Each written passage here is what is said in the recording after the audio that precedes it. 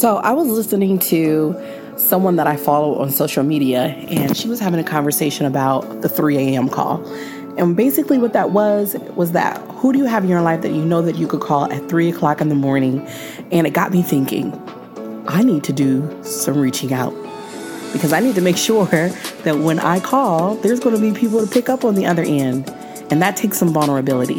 So on today's show, we're going to talk about besties and how to know that they were the ones that you needed in your life and that they will especially be there when you call at 3 a.m.